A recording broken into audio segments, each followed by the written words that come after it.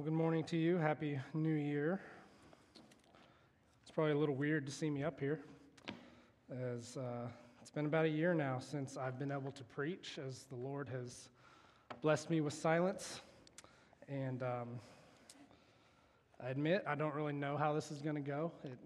I may last 5 minutes, I may last 25, but I trust the Lord to give me the words He wants me to speak, and when He's ready to shut me up, then I'll stop.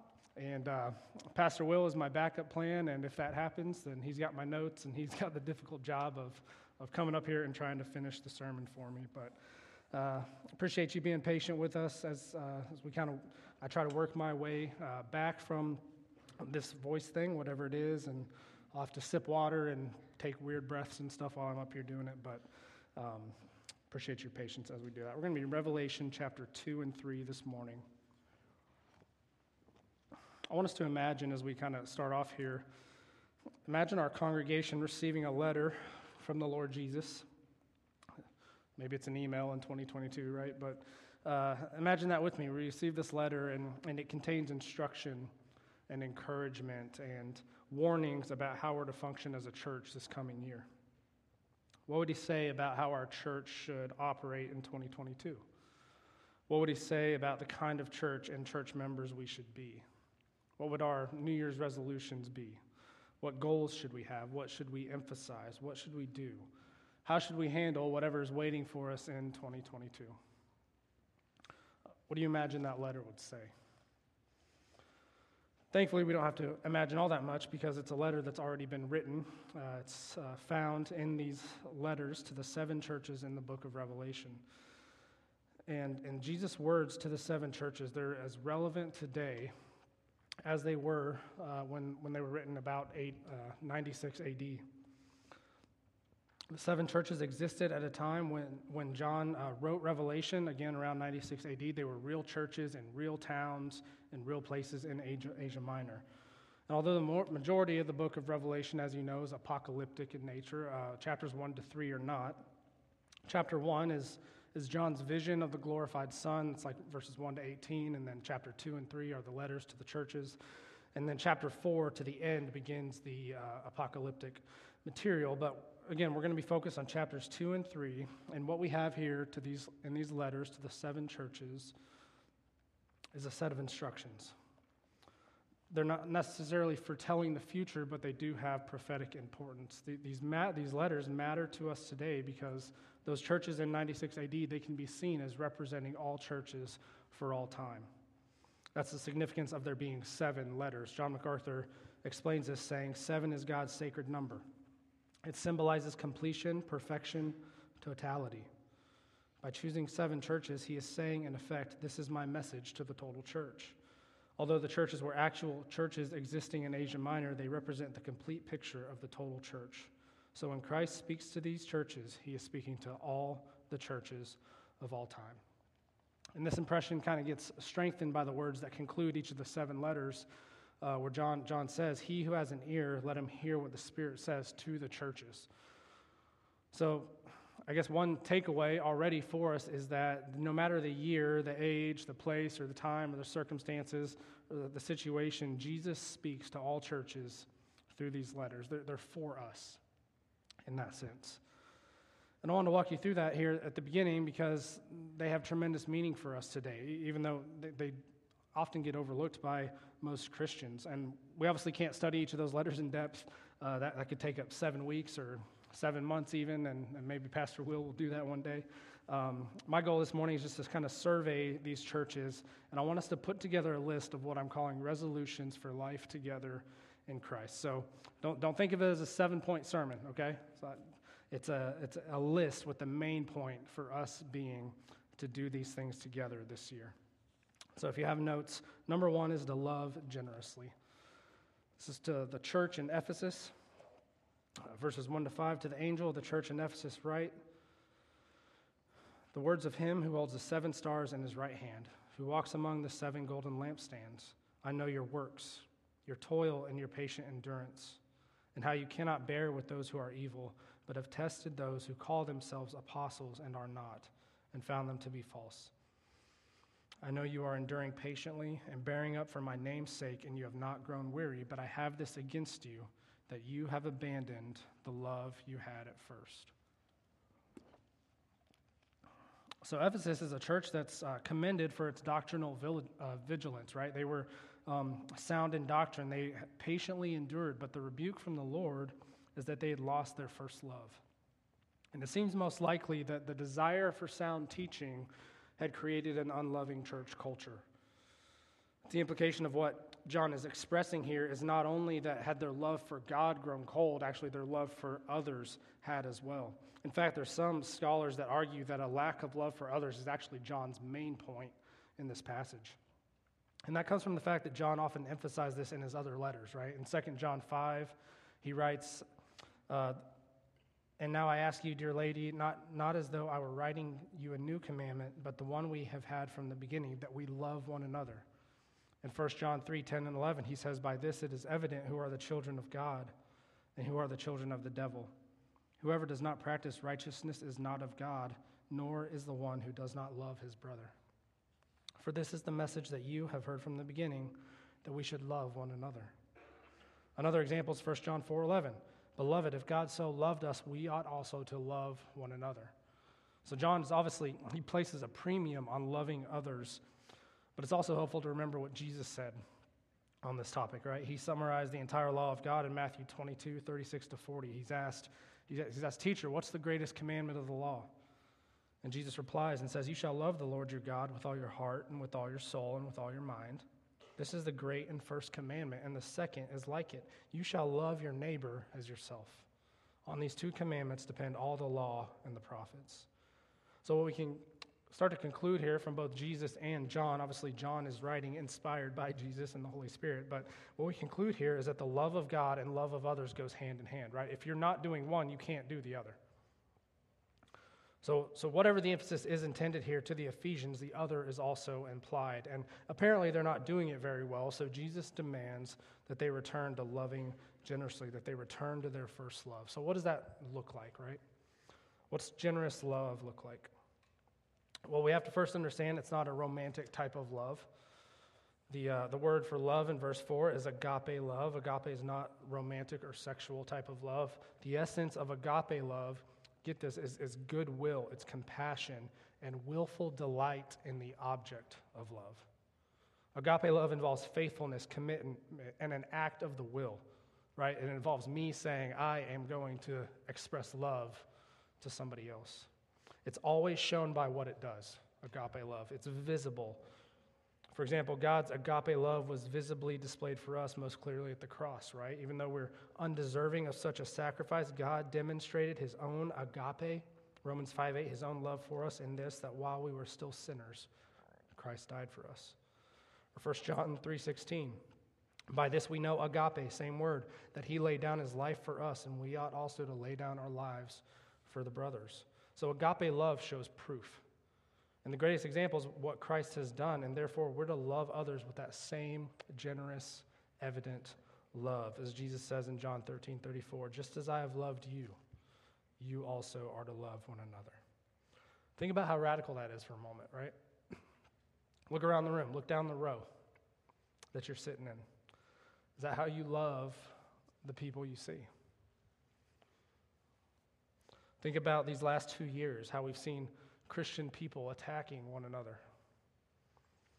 I think it's safe to say that generous agape love has not been the trademark of Christianity of late.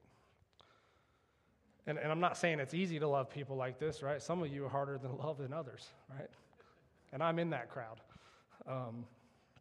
It's not easy. In fact, we're actually inclined by nature to hate God and to hate other people. That's our nature. We love ourselves more. It's in our nature to love ourselves more than anything else. So this radical, generous love, it's a battle. And it's one that we must consciously focus on and make primary in the life of our church. And again, remember, agape is demonstrated love. It's visible love.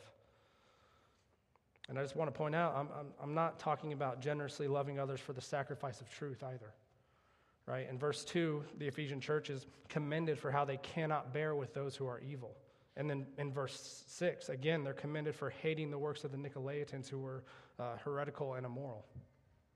But in doing so, they'd forgotten Paul's instructions from Ephesians 4:15 that we have to speak the truth in love. And so this church was doctrinally and morally pure, and they had a zeal for the truth, but it was cold because they had lost their love for Christ and for other people. So the truth must be spoken, and it must be acted out in love. So I just want to encourage us to be a church like the Ephesian church, right? Let's be sound in doctrine. We are. Let's stand for the truth. We do. Let's be disciplined in how we serve, but may generous love flow from our hearts towards God and towards one another. Resolution number 2 is to suffer faithfully. Going to the church in Smyrna. This is beginning in verse 8 of chapter 2. To the angel of the church in Smyrna, write the words of the first and the last who died and came to life. I know your tribulation and your poverty, but you are rich, and the slander of those who say that they are Jews and are not, but are of a synagogue of Satan. Do not fear what you're about to suffer. Behold, the devil is about to throw some of you into prison that you may be tested, and for 10 days you will have tribulation. Be faithful unto death, and I will give you the crown of life. He who has an ear, let him hear what the Spirit says to the churches. The one who conquers will not be hurt by the second death. So the church in Smyrna stands out like the church in Philadelphia. It's the only two that are not rebuked by the Lord. All the other churches are. Instead, he encourages the church as it faces persecution to suffer faithfully. Right? The church must be ready to brace itself and be ready for suffering even to the point of death. In church, there's suffering, there's persecution coming in our future. I hope you realize that. We don't know when, right? Many of us may be long gone before that happens, but it's coming. Are you prepared for that? We're reminded in the letter to Smyrna that as Christians we are called to suffer. We're actually guaranteed to suffer in various forms, according to 2 Timothy 3:12, which says, "Indeed, all who desire to live a godly life in Christ Jesus will be persecuted." Now, we don't all suffer death and imprisonment necessarily, but we will experience persecution and suffering if we truly desire to live godly lives. And again, I just want to ask, what's that look like? It may not be death or prison, so what should we expect? I'm glad you asked that, because Jesus has an answer. If you turn to Luke 21, if you want to look at that for a moment. Here Christ is preaching what's known as his Olivet Discourse. It's also recorded in Mark 13 and Matthew 24. He's predicting the destruction of the temple, and that causes the disciples to ask him about the end times. That's in verse 7 of Luke 21. Look at verse 10. Then he said to them, so this is what suffering and persecution is going to look like. He says to them, nation will rise against nation and kingdom against kingdom. There will be great earthquakes and in various places famines and pestilences, and there will be terrors and great signs from heaven. But before all this, they will lay their hands on you and persecute you, delivering you up to the synagogues and prisons, and you'll be brought before kings and governors for my name's sake. This will be your opportunity to bear witness. And later on in verse 16 and 17, if you go down a little farther, it says, you'll be delivered up even by parents and brothers and relatives and friends, and some of you they will put to death. You will be hated by all for my name's sake. No, Christ is speaking directly to the disciples, but the rest of the New Testament, even Christ's words, actually imply that we can expect the same experience, right? Wars, natural disasters, famines, plagues, we might say pandemics, right? And then there's imprisonment and death. But what I really want to point out to you here is what verse 13 says. All right, if you're wondering kind of what the application is when I say we need to suffer faithfully, I think it's this. Our suffering, verse 13, will be an opportunity to bear witness. That's why we suffer. It's an opportunity to bear witness.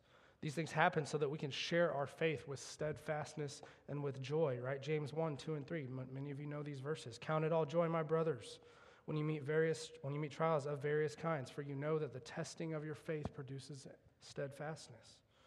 Or 1 Peter 4, 12 and 13.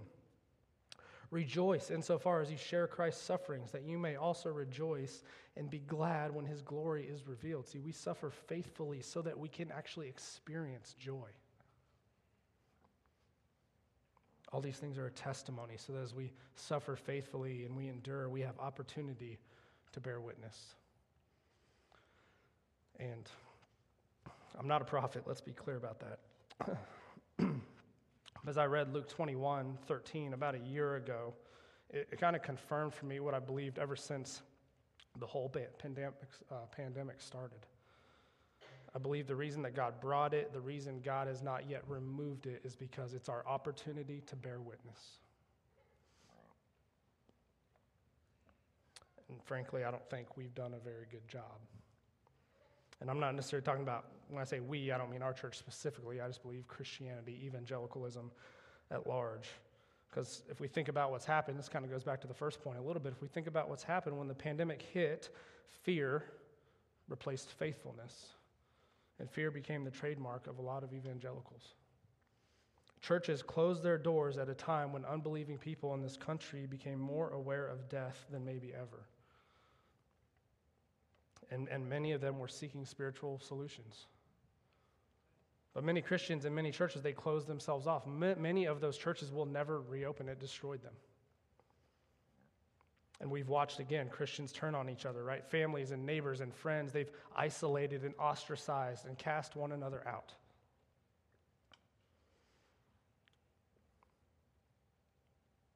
If we look around here, there's people who are no longer here. And it's not all because of this, but some of it is, right? They've either done some of those things or they've been on the receiving end of some of those things, and neither one is right. The gospel is at stake, right? It's our number one priority. And yet many who call themselves Christians, they've given priority to something else. It's very clear to me that the Lord has used the pandemic to refine his church, and the combination of political and cultural unrest, and then you throw a pandemic in there, right? It has caused fractures and divisions in even the most healthy of churches. And for the sake of the gospel, so that we can bear witness to its freedom from fear and its power to save, we must come together. We must suffer faithfully together and love one another generously. And we have to allow for differences of opinion on things that are not primary or even secondary gospel issues. We can suffer faithfully and live boldly, bearing witness as a church, because we have nothing to fear. We don't fear plagues and pandemics or persecution or physical death because it's not the ultimate reality. John began this letter to Smyrna saying, look at verse 8, these are the words of the first and the last, the one who died and came to life, because we belonged to the first and the last. The one who died and came to life, death has lost its sting. Because he died and came to life, he gives us victory over death. We can sing 1 Corinthians 15, right? Death, where is your victory? Death, where is your sting? So whatever comes this new year and for the rest of your life, let's suffer faithfully together, regardless of the threats, remembering that when we are suffering, it's our opportunity to bear witness. Let's look now at the letter to Pergamum, and this number 3 is to discipline willingly. It's going down to verse 12 of chapter 2. We see the need to discipline willingly. To the angel of the church at Pergamum write the words of him who has the sharp two-edged sword. I know where you dwell, where Satan's throne is. Yet you hold fast my name, and you did not deny my faith, even in the days of Antipas, my faithful witness, who was killed among you, where Satan dwells. But I have a few things against you. You have some there who hold the teaching of Balaam, who taught Balak to put a stumbling block before the sons of Israel so that they might eat food sacrificed to idols and practice sexual immorality. So also some of you who hold the teaching of the Nicolaitans. Therefore repent. If not, I will come to you soon and war against them with the sword of my mouth. I was listening to a recent Ligonier conference. It was a Q&A session, and one of the pastors there was Sinclair Ferguson, if you know that name, a wonderful, wonderful man of God. He was asked, what is the greatest threat to Christianity today? And didn't take him half a second. He responded, Christianity today. Right? The greatest threat to Christianity today is Christianity today. The church is the greatest threat to the church. And you get that, right? Persecution's not a threat. Anytime the church is persecuted, what happens? It expands. It grows. Death is not a threat. Government and politics do not threaten the church. Islam or other religions or cults, they're not a threat. It's the people inside the church that pose the greatest threat to the church. And the church at Pergamum is an example. They were holding fast Christ's name. They were not denying the faith, right? But they allowed false teaching from the inside.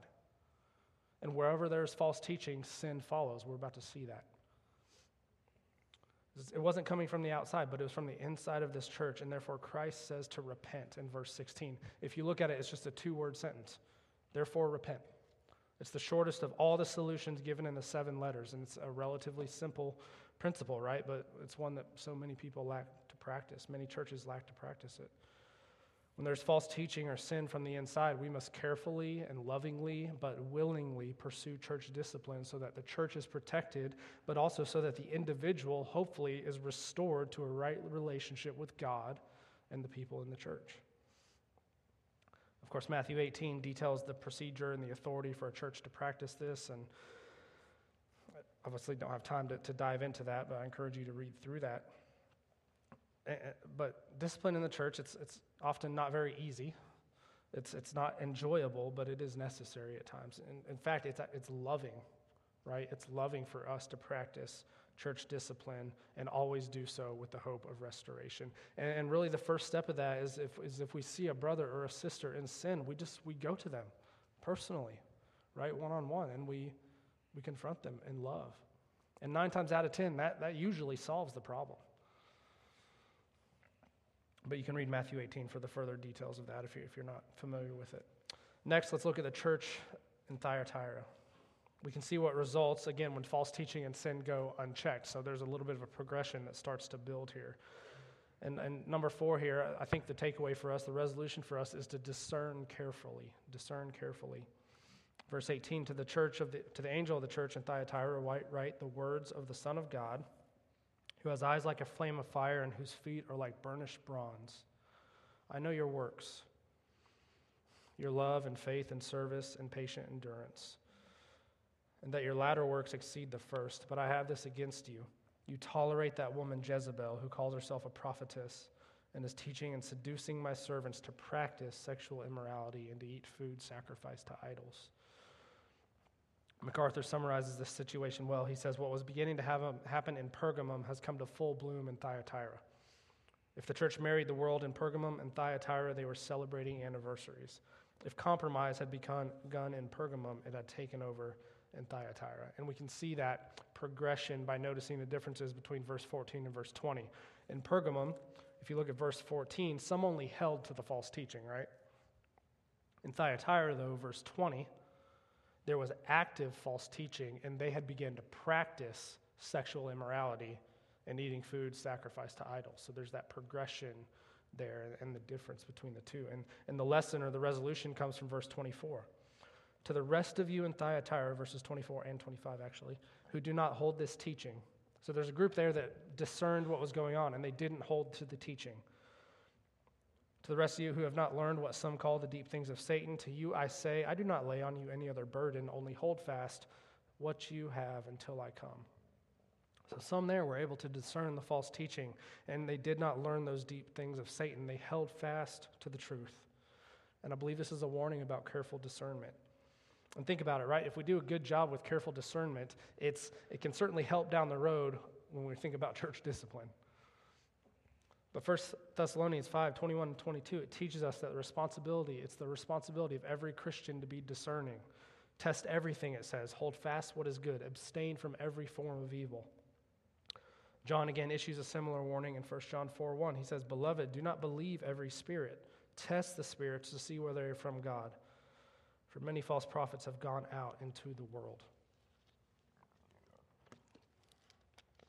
Discernment's not an option for Christians. It's a requirement. Discernment has been called the key to a church's spiritual survival. And in this day and age, if we're to survive, we must discern carefully so that we may not be tossed to and fro by the waves and carried about by every wind of doctrine, by human cunning, by craftiness and deceitful schemes, Ephesians 4, right? And things like wokeness and critical race theory and intersectionality, there are a few examples that have captivated and are destroying churches. And of course, there's more traditional schemes like health, wealth, and prosperity, and can't forget about things like Gnosticism and legalism, which are still making inroads into churches. And the key here is not necessarily to be versed on each and every one of these issues. Rather, our discernment, true discernment, comes from knowing the truth. In its simplest definition, discernment is nothing more than the ability to recognize truth from error and right from wrong. This is what those few were able to do in Thyatira. If you know the truth well, it doesn't really matter what the next doctrinal fad or heresy is, because you'll be able to recognize it. You don't need seminary necessarily to teach you everything there is to know about some false or erroneous doctrine. All you need is biblical truth. Careful discernment, it comes from knowing Scripture. Now, if you want to pursue seminary and spend time learning about all the reasons why, Islam is a false religion or whatever, that's great. You should learn. We should learn what we can, right? But my point is that can never replace how well we know the truth. Many of you have heard the illustration about how bank tellers are trained to detect counterfeit money, right? They don't learn to spot counterfeit money by studying the counterfeits because there's too many. They're just trained really, really well. They study the genuine bills until they master the look and feel of the real thing, so that when they see the bogus money, they recognize it. And the problem today is that most people in most churches, they don't read their Bibles and they don't know the truth, so they don't recognize what is fake. And there are so many fakes, and they can't recognize them because they haven't spent the time studying the real thing. And then some form of false teaching kind of sneaks its way in, right? And because it sounds loving and practical and nice, they're seduced into believing it, and then they're carried away. And then those of us that recognize the deception, we attempt to help them to see it, and we're considered out of touch and unloving and stuck in our own unrelevant ways. I mean, that's a sad breakdown, but that's how it happens. So the call for discernment is clear and as important as it's as important as it's ever been, especially as we head into this new year. Something new is going to come. It may be the same old stuff, but it may be something new, but it's going to come. And we have to be carefully discerning these things as a church. And of course, we have to remember that as we practice church discipline, as we practice careful discernment, we have to love generously as we do it. So my encouragement is just to make sure you're reading Scripture, right? Make sure that you are holding everything accountable to the Word of God. Make sure you have constant fellowship with other believers and are allowing them the freedom and the space to speak into your life. And by the way, every one of those things can be done by getting involved in core groups or community groups here at Crossroad, right? Shameless plug. But seriously, that's why we have these groups set up, so those exact things can happen. You get into Scripture, you have accountability, you have people speaking into your life, you're part of a biblical community. And you're not on your own, you're doing it with others. All right, number 5. We got this one, 2 more. You guys with me? They'll go a little quicker, I think. Revelation 3. Thank you, Tamara. Yeah, Tamara's with me. All right, Revelation 3. And to the angel of the church in Sardis write the words of him who has the 7 spirits of God and the 7 stars. I know your works. You have the reputation of being alive, but you are dead. Wake up and strengthen what remains and is about to die. For I have not found your works complete in the sight of my God. Remember then what you received and heard. Keep it and repent. If you will not wake up, I will come like a thief, and you will not know at what hour I will come against you. So number 5 is a call to remember daily. Remember daily. And what's interesting about the situation in Sardis is that it's basically the opposite of what's going on in Smyrna, okay? Smyrna, they were being put to death through persecution, and because of their faithful suffering, they were alive. In Sardis, they have the reputation of being alive, but they're dead. So it's kind of an opposite situation. And by the way, Lord Jesus Christ calling your church a dead church is about the worst thing that can be said of you. Apparently, Sardis was once something quite special, right? At one point, they were a great church. But now they're kind of running on the fumes of their past. And again, remember, I've tried to point this out. Have you kind of noticed the downward spiral, right? From Ephesus to Pergamum to Thyatira and now to Sardis, right? Ephesus had lost their first love. And then there was public sin and failure to remove the false teaching. And then there was the practice of sin and false teaching. And finally, here at Sardis, there's spiritual death. It's almost like John, through the Holy Spirit, kind of wants to make a point, I think. The people in Sardis, they were simply going through the motions. They were performing deeds and resting on their previous accomplishments. Simply put, they were like statues in a museum. They were made to look good on the outside, but they were completely hollow on the inside. And the solution that Jesus gives them is to remember. Remember what? Remember their past achievements? No, that's the mistake they were already making. No, the solution was to remember God's word and to keep it. That's what Christ says. He says, remember what you received and heard, keep it. In Sardis, the past was simply a platform to stand on and to show how great they were. They had largely forgotten what once made them a great church, which was the gospel of Jesus Christ. And so we have to remember daily what we received and heard, right? Each and every day we keep those things. We go back to God's word and we do what it says. That's the spiritual life, and spiritual renewal is it's not rocket science, right? We're renewed day by day as we go back to God's word and we see what it says and we learn what it says and we obey what we read. So remember daily the gospel of your salvation. It's the gospel that got us to where we are today, and it's the gospel that will bring us to completion. Number 6, endure patiently. Verse 7, chapter 3, and to the angel of the church of Philadelphia write the words of the Holy One, the true one, who has the key of David, who opens and no one will shut, and who shuts and no one opens. I know your works. Behold, I have set before you an open door which no one is able to shut. I know that you have but little power, and yet you have kept my word and have not denied my name. Behold, I will make those of the synagogue of Satan who say that they are Jews and are not, but lie. Behold, I will make them come and bow down before your feet, and they will learn that I have loved you. Because you have kept my word about patient endurance, I will keep you from the hour of trial that is coming on the whole world to try those who dwell on the earth. I am coming soon. Hold fast what you have, so that no one may seize your crown. So again, like Smyrna, Philadelphia is the only other church that doesn't receive a rebuke from the Lord. Were they perfect? No, right? There's no perfect church, but they were a faithful and loyal church. He says they had little power, meaning that they probably had smaller numbers and less money. Yet people were being saved, and the church was faithful, and the gospel was moving forward. And why is that? Christ says it's because they kept his word. Maybe Philadelphia is the example of what Christ commanded in Sardis, right?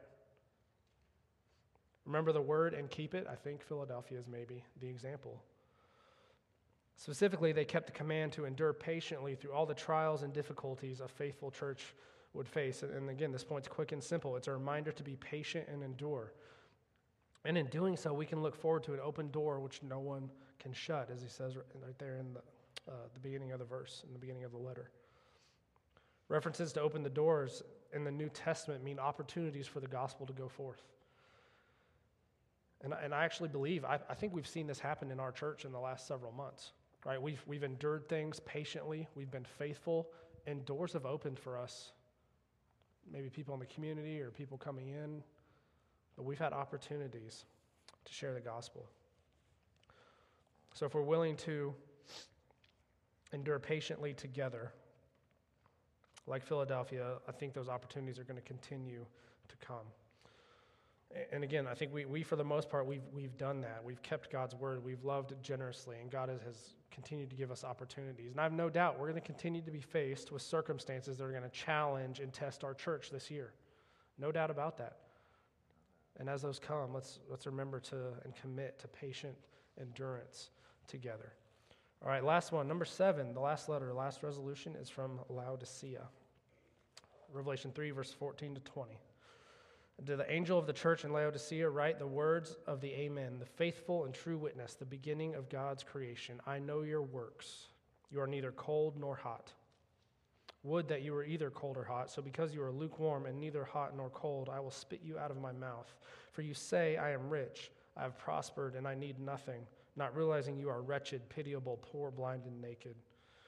I counsel you to buy from me gold refined by fire, so that you may be rich, and white garments, so that you may clothe yourself, and the shame of your nakedness may not be seen, and salve to anoint your eyes so that you may see. Those whom I love, I reprove and discipline.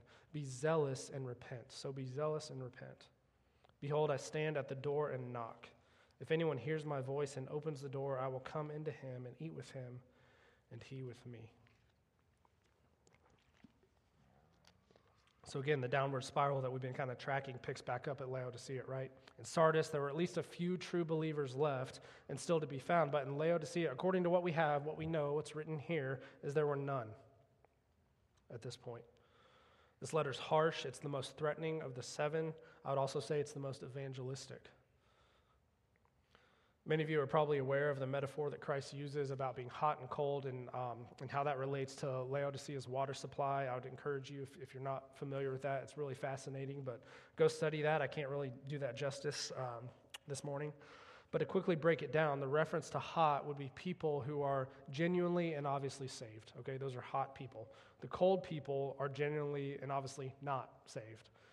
The lukewarm, they're the worst kind of people from Christ's perspective. They make him sick, he says.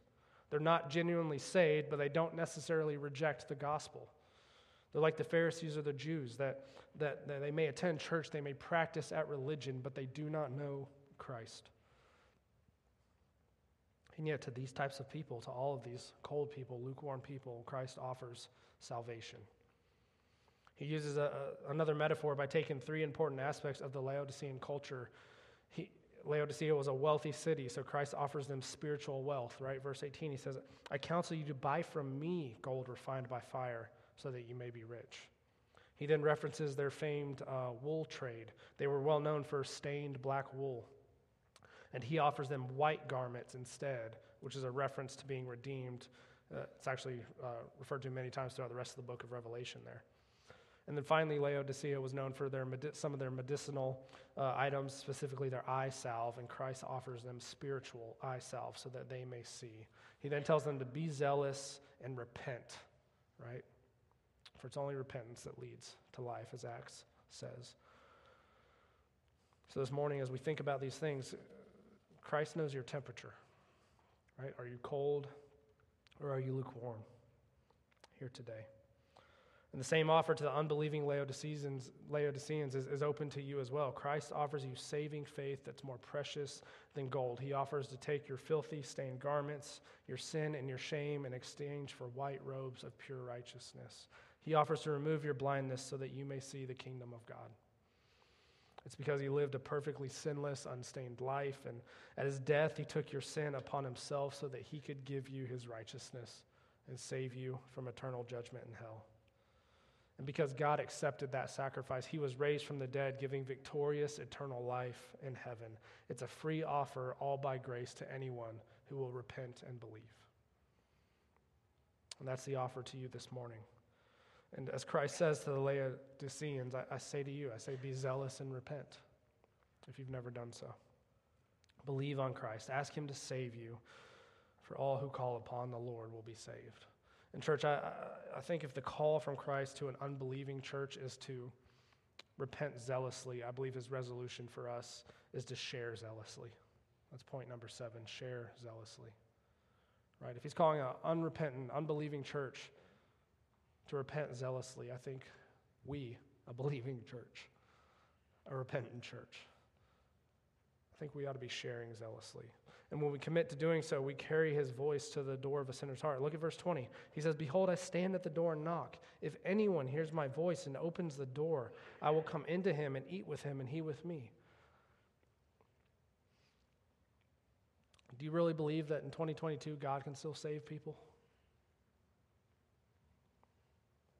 I'm waiting. Yes, right? Believe God can still save people this year. If you believe that, then who's your one? That's what that last line for under number 7 is for. It's for you to write a name down. Who's the one person today that you can start to pray for and invest in and invite so that you can share? Again, there's a space right there for you to write a name down. As a church, can we commit to these resolutions as we do life together? I have great hope for us because I've seen so many of you doing these things on an individual level, but we're more than a bunch of individual Christians, right? We're a body. And as we pursue these things together, I have great expectations for this year and what it will bring by God's grace. Let's pray together. Gracious Heavenly Father, I first of all thank you, Lord, before my church and your incredible mercy and grace upon me to give me the words and the sound needed to speak this morning. But more so, God, we just thank you for your word, for how it instructs us, God, for something written so long ago, and yet it's still perfectly relevant and perfectly applicable, and it gives us a guide as we head into this new year. And so, Lord, I pray that we would take each of these things hard, that we would evaluate how we're doing them personally, but also as we think about doing life together as a church family. Lord, how can we love? How can we suffer together? How can we endure, Lord? How can we share zealously? All these things, Father. Lord, just give us wisdom as we go into this new year, Father. No matter what comes, no matter what the next variant is, no matter what the next theological fallacy that comes our way that starts to captivate people, Lord, no matter what the circumstances, no matter the persecution, if there's any, no matter what, God, would we be a church that gathers together around your word, that we keep your word, that we repent when we sin, Father, and that we live to be and bear a witness for you, for your name and for your glory. In Jesus' name, amen.